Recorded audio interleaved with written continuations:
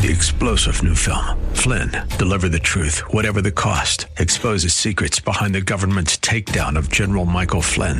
Flynn knew what the intel world had been up to. He ordered the first audit of the use of contractors. This set off alarm bells. He told the truth. He was the most dangerous person for Donald Trump to hire. They had to get rid of Flynn. Flynn, Deliver the Truth, Whatever the Cost. Available now. Watch it today. Go to salemnow.com. salemnow.com. All right, so Nicole,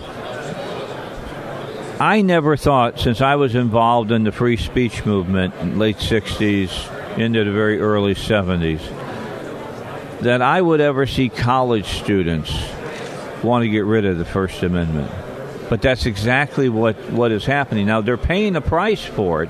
I mean, you look at the University of Missouri now, they've got... Enrollment's down 30%. Yes. Evergreen College in Washington, down 20%. I mean, why do you want to send your kids someplace where they don't teach the truth of the Constitution? It's a good question. I have 2 little children myself, and I am increasingly worried about where I will send them in 15 years when they're ready to go to college. And that is one of the reasons that I wanted to start this, is because I actually heard a lecture by a guy named Jonathan Haidt, who runs an organization called Heterodox Academy, and he talked about how there is this coming schism in academia. Maybe you will send your child to Coddle University. You don't want your child to pursue the truth. You want your kid to be bubble wrapped. And then there are other parents who want to send their kids to an actual place where there is rational inquiry, where there is debate, where you learn, where you are challenged. The University of Chicago, we saw a couple of years ago, came out and spoke. They had the Chicago statement by President Robert Zimmer that said, you are not here to be coddled. You are here to be challenged. You are here to think. And if you are not okay with that, then you are welcome to find another school. Who's the guy from Oklahoma Wesleyan that wrote the open letter to parents and to students and saying, don't come here if you think that you won't be challenged, because we only grow when we're challenged. I can't think of his name right now. I've had him on my show several times. Yeah, I can't think of it either. But that is the foundation. This is Enlightenment thought. This is the cornerstone of a liberal education. We believe in challenging ideas, sharpening our ideas. It's like a diamond. And if something is bad, it's discarded. And if it is terrific, then it withstands scrutiny, and it's so discouraging to see students move away from that, because you talk about the 60s and 70s. I mean, the free speech movement that started in Berkeley, that was actually to promote liberal ideas. It was it was against the war. It was pro-communism. It was the Black Panther movement. But here's the key. And it's all There was a lot of us conservatives that were involved in it because we believe in the First Amendment too. Somewhere out there, there's got to be people on the left as well that are as worried about this as I am, because whoever takes over the university now can use what they're doing now to beat people over the head at any given time. Right. And that's what's so strange and ironic to me, is you think, okay, so you feel that there is systemic racism, that there is pervasive privilege. Why do you want to give those people more power? And that's the the left. Who will wield that privilege? The do you think left that they'll who be on your fought team? so hard for this now, I guess because they believe that the country as a whole has moved somewhat right, not enough, but somewhat right, is a dangerous place for them. And we've never attacked them on a freedom of speech issue. Right. I mean, you think back to, in 1972, the ACLU defending the Nazis in Skokie, Illinois. We talk about that all the time. Taking a really brave stand. The freedom of speech is only important when you defend someone who you disagree with. Of course, everybody believes in the freedom of speech for stuff that's on their team. Sure, no problem. Yeah. But it's when you take a stand and defend your enemy that you're actually showing what you believe in. So when did it start changing? When did it start getting where now they don't say, well, we don't want freedom of speech. They say things like, well, we don't want hate speech. Right. And it's interesting to look at polling done by the Brookings Institute, by the Foundation for Individual Rights in Education. There's these huge percentages of students who believe that the Constitution does not protect hate speech. They don't know that there is no exception in the Constitution for hate speech. They don't even know what the First Amendment says. That's the point. It's pretty discouraging, yeah. They don't know what it says. Yeah. So as far as I have been able to tell, things started changing in the 80s and 90s, kind of the era of political correctness, and then also the rise of sexual identity politics.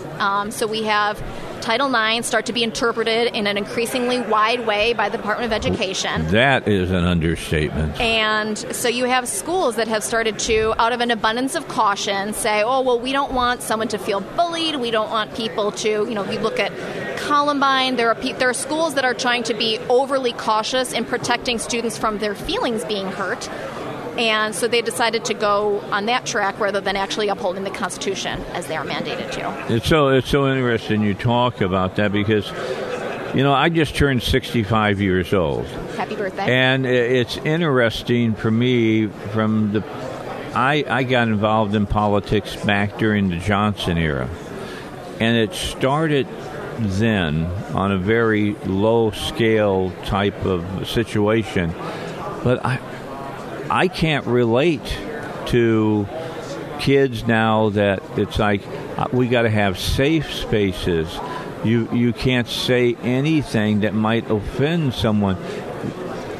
When I grew up, everybody knew that everybody was going to offend everybody. It was an open field to get out and battle with your thoughts. Now nobody wants battle. They just want you to be forced to say that you'll live by whatever their creed is. Yeah, I think in academia we've seen the rise of critical race theory, of this intersectionality.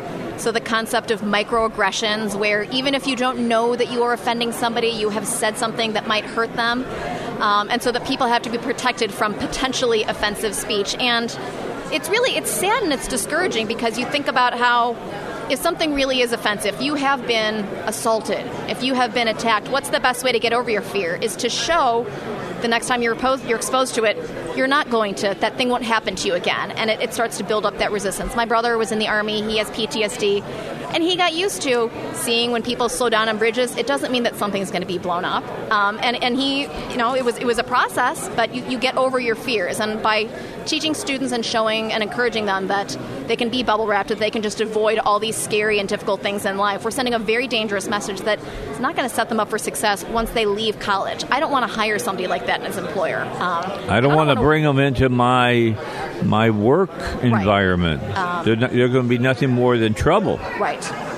And so we have delayed and delayed and delayed this adulthood. There's this perpetual adolescence. I mean, we see this from beginning to end with the Obamacare keeping kids on insurance plans. I mean, there are students, children who are just not taking responsibility or accountability for any point in their life. And the parents aren't making them take responsibility. Right. They let them live in the basement, and sometimes not even in the basement. Until they're in their mid and late 30s now. In fact, I saw an article not too long ago that said kids aren't responsible basically for themselves at least until 25 or 26 years old. And I said, you're out of your mind. Yeah. That's kind of crazy. So you're starting a new organization, is that correct? I am. It's called Speech First, and we are a membership organization. Okay, and how's this work? It's a little bit different from groups like the Alliance Defending Freedom and the Foundation for Individual Rights and Education, in that as a membership association, we think there's strength in numbers. For you to bring a lawsuit against your school it's expensive. Yeah. It's time consuming. And it's daunting. It's terrifying. You think it's going to be Mike versus the University of Kansas. Wow, that's going to come up every single time that somebody Googles your name for the next 25 years. Your teachers are going to be mean to you. Your fellow students are going to pick on you. You're going to be really isolated. So you know what? It's probably just easier to keep your head down, not make a problem, maybe not ask the questions that you want to ask of your teacher, not write the term paper you want on your closely held beliefs. Just get out of there in 4 years. And so you bring up a very important part. When you take away the freedom of speech, you chill people's options. Yes. And we think that's terrible. And so what we want to do is we want to send those students a message that if you want to defend your rights, and you should, you will not do this alone. There is an army of people behind you, not only students, but also parents, alumni, concerned citizens who believe in the First Amendment will stand with you every step of the way. on campus, in the courts, in the media. You don't have to do this alone. And so we'll bring cases on behalf of our association. So it will be speech first versus a university. It won't be you versus the university. So you're going to be kind of like some of the organizations that are out there that are defending another part of the First Amendment with religious liberty then. Right. Because unfortunately, it seems like the only thing that is going to get some of these schools to actually change their behavior is a lawsuit. Well, I agree with you wholeheartedly. It's sad that it's come to that, but if that's where we are, then that's where we'll fight, and that's what we look forward to doing. All right, so how do my listeners get involved in this fight? So if they go to speechfirst.org, they can sign up. Right now we're doing a special membership code to waive the $5 membership fee. If they type in CPAC 2018, they can waive the $5 fee and join. And again, it doesn't have to be just students. It could be anybody who cares about the First Amendment. We want there to be strength in numbers. So I want to be able to credibly go to a university administration and say, I have 100,000 Americans that believe in this issue. Stand down or fight us at your peril, because we want to let them know that the time for acting with impunity on the First Amendment is over. I'm excited about this. Thank you. All right, Nicole Niely is our guest. Make sure you go and join her group. $5, even if you got to pay $5, that ain't much, folks. But every $5 brings them closer to being able. They've got a lot of lawsuits in the future. Yes, we will be filing 3 lawsuits this year and many more in the future. So okay, can you tell us where you're going? A lot of work to be done. I don't want the universities to be tipped off yet, but we'll definitely reach out when we're about to file. Go after Berkeley, the birthplace of the free speech movement, and what cowards now. I mean, sadly, we are spoiled for choice, aren't we? Yeah, we truly are. Thanks for your time. Thank you for having me. Appreciate you very much. Thank you much. 3-star General Michael J. Flynn, head of the Pentagon Intelligence Agency, knew all the government's dirty secrets. He was one of the most respected generals in the military. Flynn knew what the intel world had been up to. He understood its funding. He ordered the first audit of the use of contractors. This set off alarm bells. The explosive new documentary, Flynn, Deliver the Truth, Whatever the Cost, uncovers the facts behind this scandal. Flynn told the truth. He was the most dangerous person for Donald Trump to hire. I find out the worst enemy that I'm going to face in my life is right here in America. They took my assessment and they wanted me to change it. And I was like, I'm not changing it. They had to get rid of Flynn. With in-depth interviews, archival footage, and never-before-seen personal records of the man behind the headlines. I just felt like I was drowning. Flynn, Deliver the Truth, Whatever the Cost. Available now. Watch it today. Go to salemnow.com. salemnow.com.